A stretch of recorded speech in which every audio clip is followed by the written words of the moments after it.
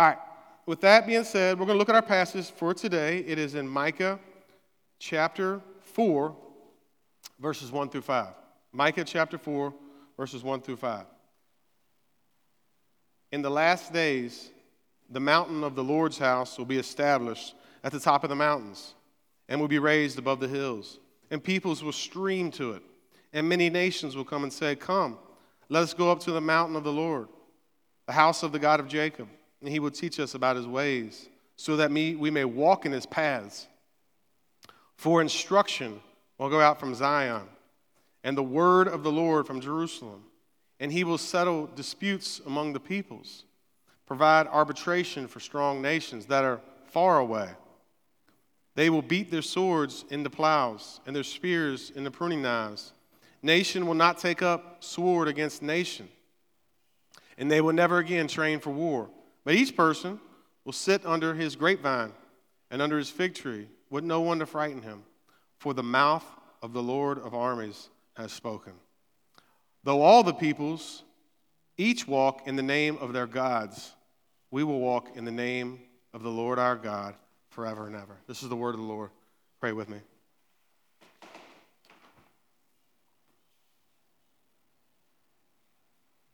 Father, we are here gathered in your presence because we know that every time we get together on Sunday morning, the mouth of the Lord speaks.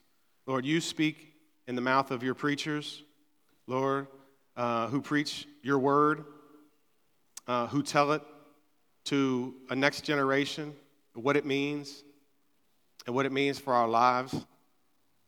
And Lord, we're asking that you would help us to take you at your word and to walk in your ways and to walk in your name, Lord, and that we would do this forever and ever. And we need the power of your Spirit to do this. In Christ's name, amen. So we are currently in a teaching series called Future Now, where we're looking at the book of Micah. Micah is in the first part of the Bible called the Old Testament. And Micah was a prophet, right? And he was speaking what God wanted him to. He was speaking God's word. The book of Micah itself claims to be the word of God. All right, so if you, Micah chapter 1, verse 1, it says, "The word of the Lord that came to Micah, what he saw."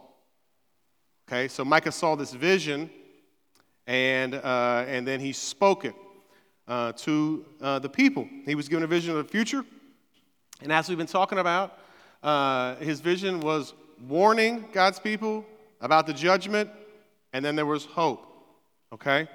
And chapters 4 and 5, where we find ourselves, are filled with hope, right? There is so much hope. There are 2 chapters of it. So God wants us to know, right in the center of this book, that God is on the side of hope.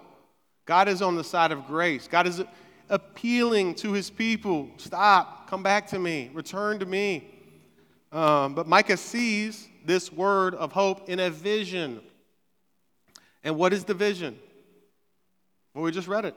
It's mountains, it's streams, it's farms, it's fruit. So we're just going to observe the details of this vision for a minute and talk about what it means, and then we'll kind of bring it home. But the first thing that Micah saw were mountains. Look what it says in verse 1. "In the last days, the mountain of the Lord's house will be established at the top of the mountains and will be raised above the hills." So, what did he see? He saw mountains. Yeah, he saw mountains. Mountains are considered to be spiritual places. I mean, people come to Berkeley Springs because of the mountains here to get in touch with God or whatever, you know. I mean, this is across all cultures. Virtually, if someone lives in a place where there are mountains, right, they're going to be worshiping, they're going to be connecting with God up there. There's a temple called Tang Kalat. It is a Buddhist temple in Myanmar, and here it is. A picture of it. Imagine going to church there. Yeah, it's got 777 steps to the top. I don't know about you guys, but I don't know, about 100 steps in, I'm reconsidering my faith. I don't know if Buddhism is really for me. You know, I don't really know. I'm going to need some serious spiritual energy from somebody on the way up. But You see what I'm saying? My brother was in the Air Force. He was stationed in Alaska, and me and my mom went to visit him one time. Absolutely beautiful.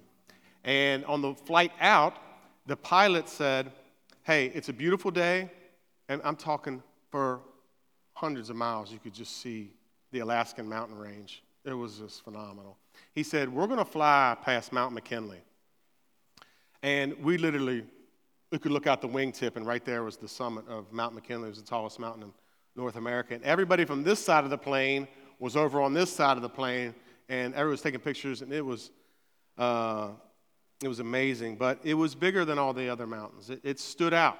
And that's what's going on in Micah chapter 4, verse 1, as Micah has this vision of one mountain that stands above the rest, and it is the mountain of the Lord's house.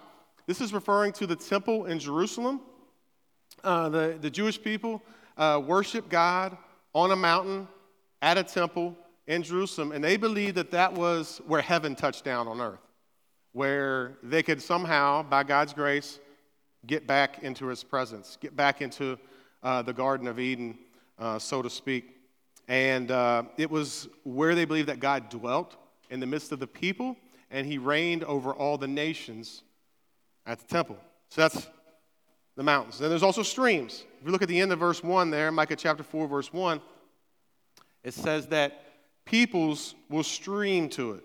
Peoples are going to stream to this mountain. And, man, we live in a beautiful place. Every week I'm like, man, I can't believe I get to live here. This is amazing. This is a little bit better than the inner city of Richmond. Visually speaking, that is, and in a lot of other ways. But we got a lot of creeks, rivers, streams. Last Friday, our community group, we went down to the river, down to a river lot on the Potomac, and we were grilling and camping and fishing, hanging out, having a good time, and it's just beautiful, right? We were at the river. We all know that streams don't flow uphill, but here they do, right? And the reason is because it is a stream of peoples. Now, if you notice that it says peoples, right? That's not an error in the Bible or anything like that. That's not a typo. Peoples is plural there because it's referring to different nations. It's referring to non-Jewish people, right? Gentiles. That in our world there are different ethnicities, different languages, and these are referred to as people groups. For instance, in Myanmar, where that Buddhist temple is, there are over 149 different ethnic linguistic people groups, distinct ethnicities in one nation. And this is important because this passage occurs over and over again. Peoples, nations, going to worship God. And where is this stream flowing to? It's flowing to the temple. You have tons of non-Jewish people that are flowing like a river uphill to worship God at this temple. So the vision is the temple at the top, the pinnacle of the entire world, and everybody is streaming up there. All right, you also have farms. Farms. If you look at verse 3, it says, he, God, will settle disputes among many peoples, arguments, fights, wars, provide arbitration for strong nations that are far away. They will beat their swords into plows. That's where I got farms. They will beat their swords into plows and their spears into pruning knives.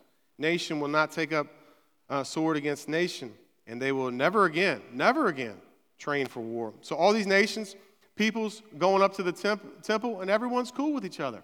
How about that? Now, what typically happens when you get a bunch of humans together? Drama, right? Somebody acts out, somebody gets in a fight, somebody cuts somebody off in traffic or whatever it might be. A while back, me and my wife went to watch the University of Virginia and West Virginia University play basketball in Charlottesville, right? Virginia. I was living in Richmond at the time, and both teams were ranked at the time, and it was a packed house. I'm talking thousands of people. It was awesome. And West Virginia started giving it to them. They started to pull ahead, and wouldn't you know, somebody from West Virginia stood up, coonskin hat on, and said, "Let's go Mountaineer." And I was like, yeah, that's my people right there, right? But you know, right, people fight over stuff like that. At sporting events, you get a bunch of people together, there's bound to be something happen. And thank God it didn't there that day, at least not from what I saw. But that's not what's going on in this vision. You have immigrants and refugees coming from all over the world, no issues. They will beat their swords into plows and their spears into pruning hooks. Their weapons get turned into instruments to feed each other and to bless each other. Right? There's war to peace, hostility to reconciliation. There's community, family. It's all love. That's what's going on here. There's also fruit. Also fruit in this passage. Look at verse 4. Each person will sit under his grapevine and under his fig tree, with no one to frighten him, for the mouth of the Lord of armies has spoken. When we went to the river last Friday, I was sitting down there by the campfire, and I was just marveling at the poplar trees. A straight, poplar tree, super tall. I mean, they're down there just loving life, right? The maple trees, I don't know what type of maple they were, but I'm talking, you can't even wrap your arm around. They're just massive down there along the river. And that's what's going on with these nations. They're thriving. They're going up to the temple, and they're bearing fruit in their lives. Vines and figs, back in that time, were a major source of income. They were like, that was the good stuff. That was like the costly, expensive food or commodities, the fruits of the land. But vine, symbolically in the Bible, is a symbol of God's blessing. You can see that in the books of the Kings and Zechariah. So vines and figs are a concrete picture of everyone having what they need and way more than they deserve. See what I'm saying? So that's the vision. You guys got it? There's a mountain with the temple at the top, and all the nations are going up there, and there's no issues, there's no problem. There's peace and reconciliation, and everyone has way more than they deserve. That is the vision. So the question is, what does this mean? What is the interpretation of this?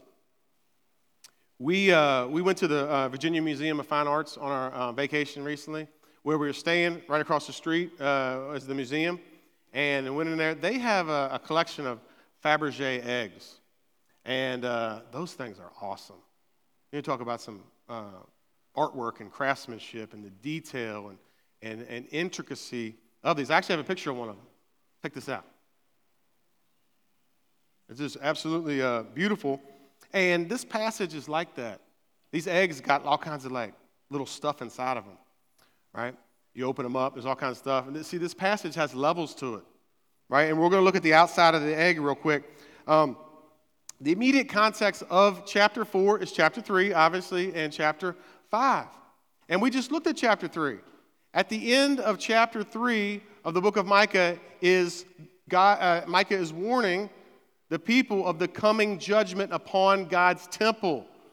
He said it's going to be destroyed, right? And that happened. That literally happened in history. Look it up. 586 BC, the nation of Babylon came in and burnt the thing to the ground. It's the death of the temple. But literally, in the next verse, chapter 3, verse 12, the temple dies. Chapter 4, verse 1, the temple somehow, all of a sudden, is the cream of the crop, that the Lord is supreme over all nations and everyone is going up and worshiping God at the temple. How in the world does that happen? Right? Look what it says in verse 1 again of chapter 4. In the last days, the mountain of the Lord's house will be established at the top of the mountains, will be raised above the hills, and peoples will stream to it. So chapter 3, verse 12, chapter 4, verse 1 is the death and resurrection of the temple. That's what it is. At the very center of this book, you have a death and resurrection.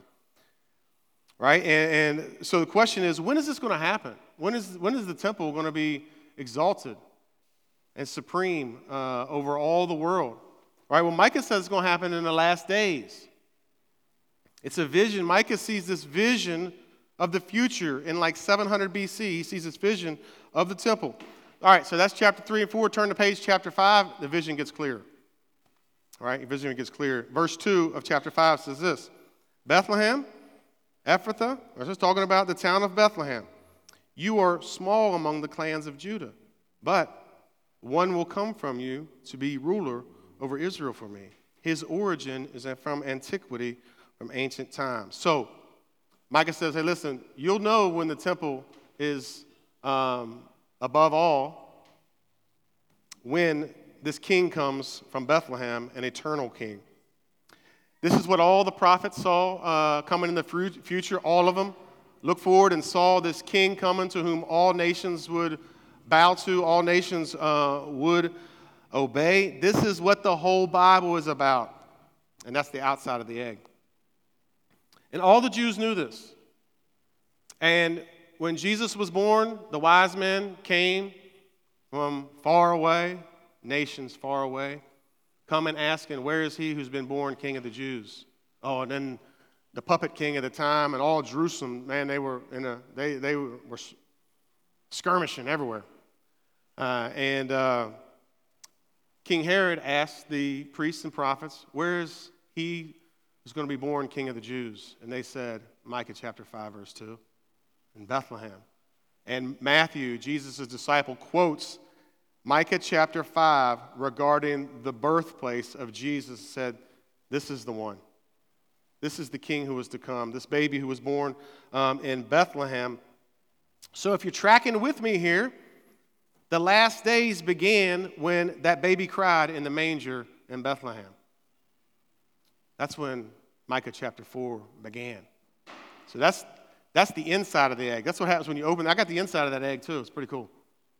All right, it was made for, I think, a prince in Russia, but you open that egg up, there's all kinds of stuff in there. So when we open up Micah chapter 4, it goes deeper and deeper, and we're just scratching the surface. But the vision that Micah saw began when Jesus was born. Right? That temple that was exalted and all the peoples going up to it, what it really means is the birth of Christ, the life of Christ, and all that. When the shepherds came to worship Jesus, that's when it started. When the wise men came, these nations from far away, and to worship Jesus, that's when it started. Here's what this means. This means that Jesus is the temple that Micah saw. The temple on the summit is Jesus, and that's what Jesus himself said. These are big claims. Jesus claimed to be the meeting place between heaven and earth. John chapter 2, verse 19 through 22. Jesus answered, destroy this temple and I will raise it up in 3 days. Therefore the Jews said, this temple took 46 years to build, and will you raise it up in 3 days? But he was speaking about the temple of his body. So when he was raised from the dead, his disciples remembered that he had said this, and they believed the scripture and the statement Jesus made. What scripture? What scripture did they believe about the temple being raised? Well, scriptures like Micah chapter 4. You see, the temple, the place where God dwells, the place where heaven came down is Jesus. So, heaven came down in Jesus Christ so that we could have a way back to God, so that we could enter into God's presence, so we can know who he really is and know who we are. And just look at the life of Christ. What did he do? Everywhere he went, he spread life. Everywhere he went, heaven came down and things got restored and renewed and people got healed, demons got cast out, the truth was spoken, love was given, people were accepted, and what do we do to him? The best person ever, what happened to him? We murdered him.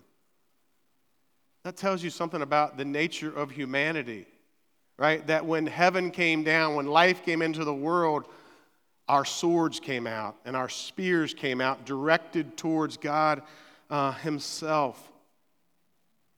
You see, the temple was destroyed. That's Jesus.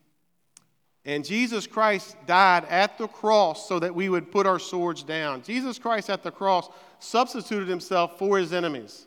Jesus died at the cross to make us, his enemies, his friends. He died to reconcile us to God, to bring us back to God. He rose. He rose from the dead. So, according to Jesus, Micah chapter 4 has already started. So Micah looks out and he says, in the last days, this temple is going to be the cherry on the top. So the last day, we've been in the last days for 2,000 years. Think about that. So, when you go on a trip somewhere, just like we did on our vacation, one of the kids always says, man, are we there yet? Don't you just love that? Are we there yet? So what I'm saying is we're there yet. We are there. We are in the last days. God has done this. Here's what this word of the Lord is saying to you personally. This happened. Jesus is like a real person. Think about that. You have to lose your mind to not believe that Jesus was like a real historical person. Francis Schaeffer was a Christian philosopher, teacher. He said that Jesus' cross was so real that if you got close to it and you put your hands on it, you would get splinters in your hands. That's how real Jesus is. That's how real his crucifixion was. Everybody knows that Christ was crucified. Jesus was buried in like a real tomb. Everybody knows that. He was buried in a real tomb. And guess what? He was like really not there 3 days later. What do you make of that?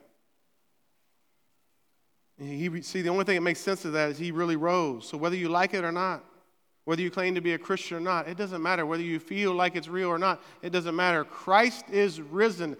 That temple is exalted above all gods, above all spiritualities, above all kings, above all rulers. Christ is risen, and he is Lord, and he is sovereign. He is supreme over all. He is the pinnacle of all the earth.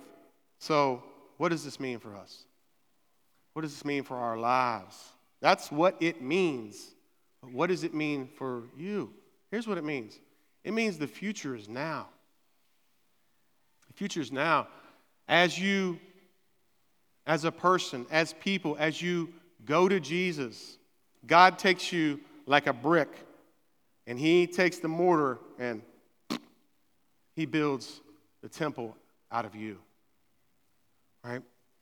This is what 1 Peter chapter 2, verse 4 and 5 says. As you come to Christ, God is building his temple. Look what it says, 1 Peter 2, 4 through 5. As you come to him, that's Christians. As you come to Jesus, he's the living stone, resurrected, rejected by people, but chosen and honored by God. You yourselves, as living stones, a spiritual house. See that? The house of the Lord.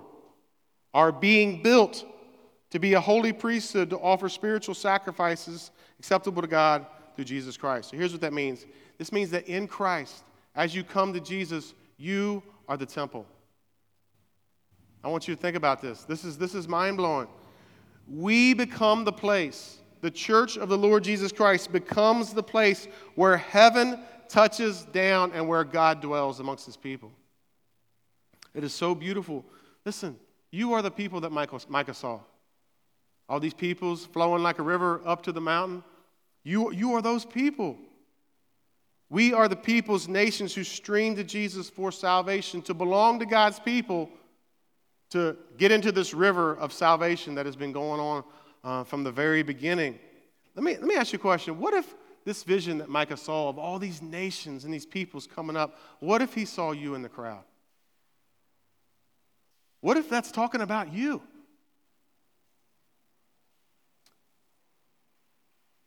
What if the vision that Micah saw is this room and this church and the church of Jesus Christ throughout all the world? We don't have to guess about it. It is. It just is. This is what God has said. The vision that Micah saw has been going on for a while now, but it won't be complete until Jesus returns. So the last days began with the birth of Jesus, and they end on the last day when he returns and he touches down and brings heaven finally down to earth with him. And we know that's true because there's still a lot of division in the world. There's still a lot of swords and a lot of spears and a lot of fighting and a lot of bloodshed and a lot of just chaos and hatred. When we look out in the world, all is not right in the world, is it? And things are messed up. When we look in our own lives, right, we see, man, I wish I would stop doing that thing. I wish I could be more self-controlled or whatever it is. We have things that we keep doing that we know are wrong, that bring shame into our lives and pain. So the question is, what should we do when we look around the world and we see all the chaos? What should we do when we look at our lives and we see, well, all is not right in my own life? Well, we have a choice to make. And the choice is between Christ or chaos. And that choice is everybody's in here this morning. All right, just like verse 5 of Micah chapter 4 says, we're going to walk in the name of our God, though the nations walk in the name of their gods. What is your choice? Everybody's got to make that choice. You have heard the good news of the gospel this morning, the good news of what God has done in his Son, the Lord Jesus, how Jesus Christ is risen from the dead. What's your choice? Do you choose Jesus, or do you choose just to walk in the names of the gods of this world, whatever they might be? Entertainment, sex, drugs, materialism, career, whatever your identity is. But if you choose Christ, here's what choosing Christ looks like. It looks like waiting. Because we are waiting for all of God's promises to be fulfilled. God still has more things he is going to do in this world. We're still waiting for Christ to return. And there are all kinds of ways to wait, aren't there? We could wait pessimistically, couldn't we? We could wait around as if none of this were true. As if none of these things were happening. God didn't do any of these things. Christ really isn't risen from the dead. We could wait around as if none of what Micah says about Jesus or the church is true. We could wait around like he isn't in control. Like he really doesn't know what he's doing in our lives or in the world. But here's the deal. He is in control. And he does know what he's doing. This is Christianity 101. 101 is like an introductory level class. God is smarter than us. You got to get that down. God is smarter than us.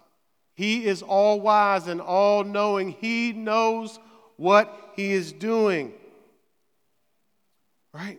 So if there's a God out there who's big enough to doubt, get mad at, question, then maybe he might know more than you. Just think about that. I mean, who are we? I have trouble doing math. God invented math. That's why it works. There's no other explanation for that. So, if there's a God big enough out there to question, maybe there's a God who actually knows what he's doing. He does. He knows exactly what he's doing. And knowing this helps us to suffer well. Knowing this helps us when we go through trials, when we go through difficulty, we have loss in our lives, we have pain, sickness, whatever it might be. We need to remember the prayer that we teach the kids. God is good. God is great. And we thank you for this food. Whenever you're going through something, whenever you're struggling, whenever you got suffering, difficulty, you need to remember God is good. It doesn't matter what's going on in the world. It doesn't matter if it's death in the world. God is still good. This is why we have an answer to death.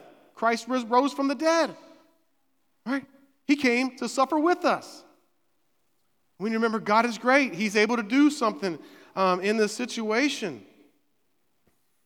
My story, my own personal story, is that some of the most painful things that have ever happened to me, God has worked the most good out of those. I want you to think about it. The most painful thing that has ever happened to me in my entire life, God brought the most good out of. That's what he does. The cross and the resurrection. The cross was horrible, but the most good came out of that. But also, some of the dumb things I've done. Some of the dumbest things I've ever done, God even brought good out of those. Now, that's not an excuse to be dumb or to follow my example. No, that's just an example to trust God even more because he's that good. He's that gracious. He's able to bring redemption out of our mistakes.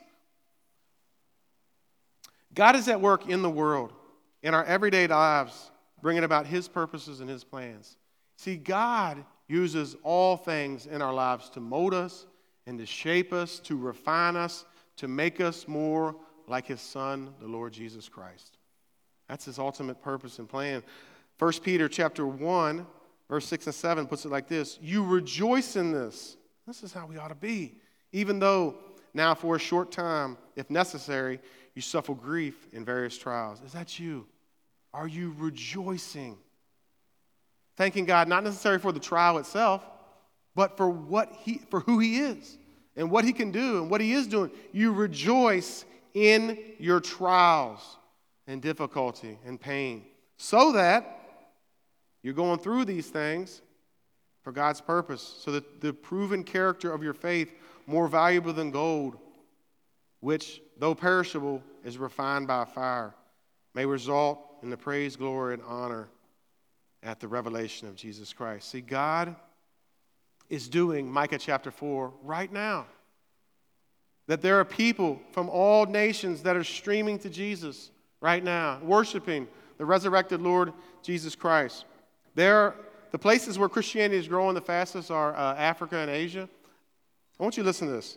In the year 2000, there were 814 million Christians that lived in Europe and North America. Wow. Only 660 million Christians called Africa and Asia home. But now, 20 years later, 838 million live in the global north, while almost 1.1 billion Christians live in Africa and Asia alone. It went from 660 million 20 years later to 1.1 billion in Africa and Asia. So despite what it might feel like, or what you might think you see or what you hear, God is building his church now. God is fulfilling his promises now in this country, in this state, in this community.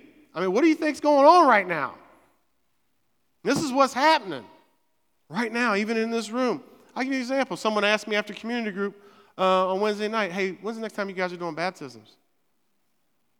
Because they want to follow Christ. They want to come up to this temple, learn his ways, and be baptized and be his disciple and join, be a part of God's temple. Right? That's Micah chapter 4 right there. We could wait pessimistically. We could also wait ignorantly.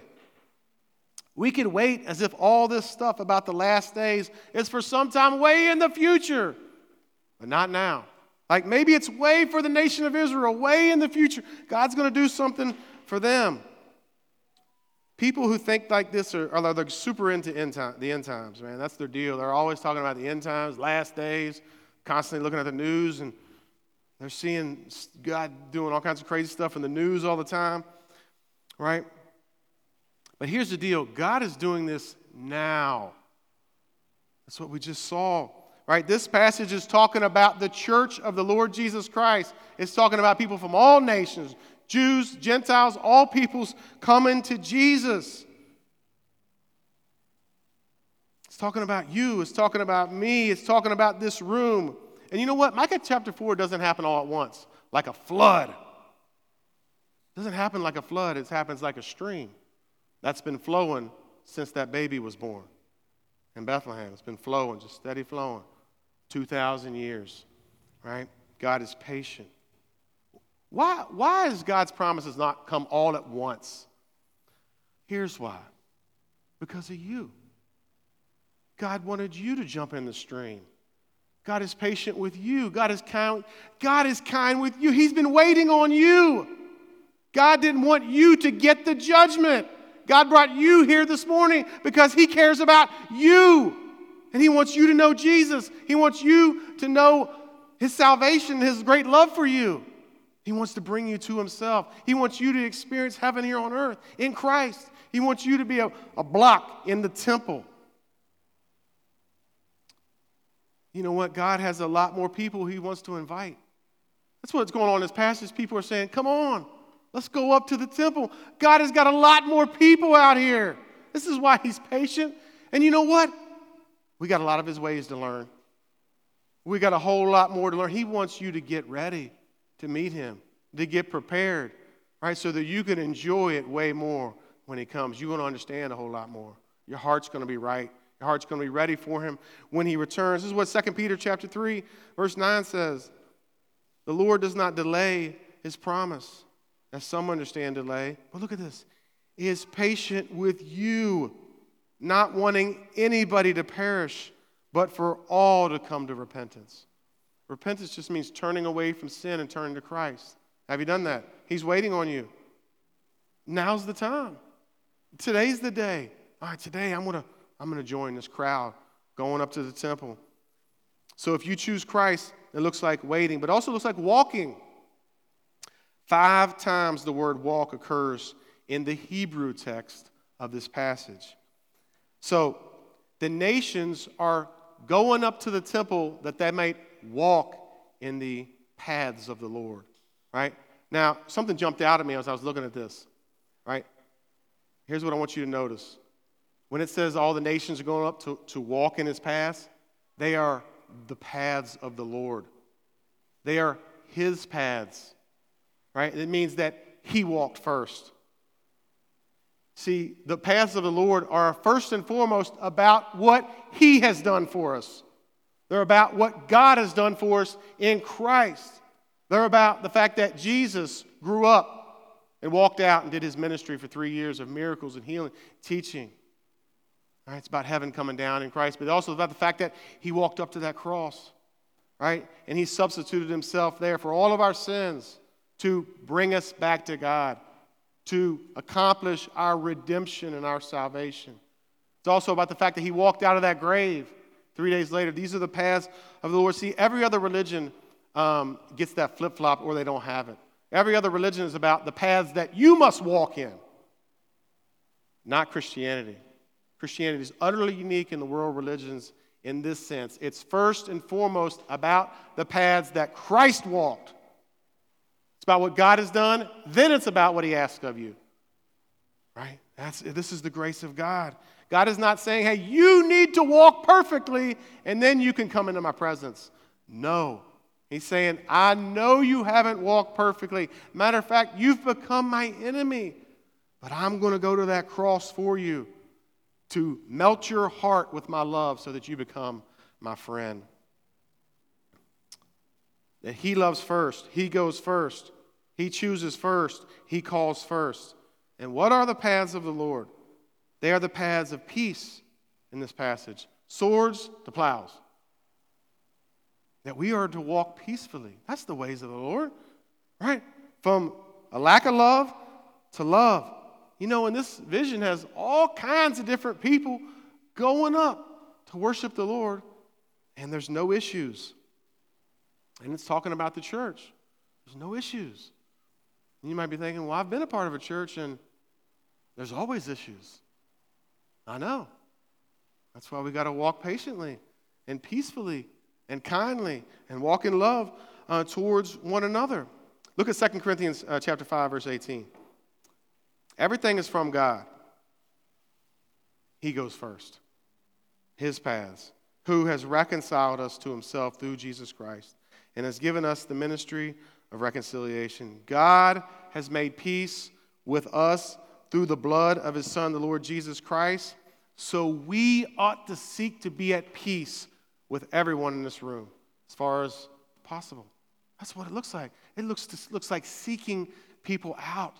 Taking the initiative to love them and care for them and to reconcile with them, to make sure there aren't any issues between you and someone else.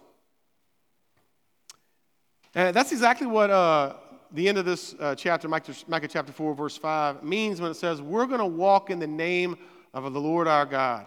Walking in the name of the Lord our God means our walk looks like his walk. Jesus' walk was a walk of reconciliation, of seeking to squash the beef and to bring people back to God, right? So we ought to display his character in our life. That's what it looks like to choose Christ. Lastly, it looks like welcoming. If you choose Christ, you got to be a welcomer. You got to be a greeter. You got to be an inviter. Look at verse 2 of Micah chapter 4, verse 2. And many nations will come and say, come on. Let's go up to the mountain of the Lord, the house of the God of Jacob. He will teach us about his ways so that we may walk in his paths, for instruction will go out of Zion and the word of the Lord from Jerusalem. So this stream of people are welcoming one another, saying, come on, man, let's do it. Let's go. Let's go on up. All right, so who is doing the welcoming here? Who's doing the welcoming? You are. If I got the interpretation right, you guys are. You guys are the ones saying, Micah looked out and saw you. Man, them people are welcoming. Everybody up in that church is saying, come on, man, let's go. Let's go, right? Let's do that. Listen, the best way to welcome someone to be a part of the church is to love them as a human being, to treat them like a real person. Listen, no one is going to feel welcome if they feel like a project. If I just roll up on somebody, I don't know them. I don't know them whatsoever, and I just start preaching at them, right? Micah, I used to do crazy stuff like that. I got wiser, right? Micah chapter 4 is not saying, hey, listen, what you got to do is you got to take the Bible and start preaching at somebody.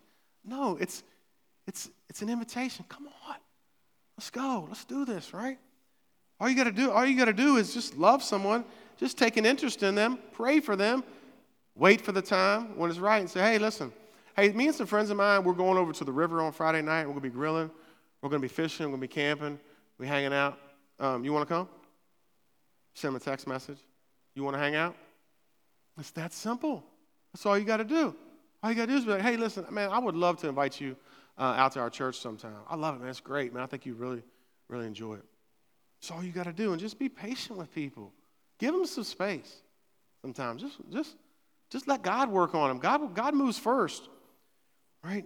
And we do all of these things, waiting, walking, welcoming, trusting for God to do this. We do this, believing this is going down right now. Right? This is happening right now in our own community. The words of this ancient prophet are being fulfilled. Right? And God will do it. He is faithful. And that's what we will respond to now.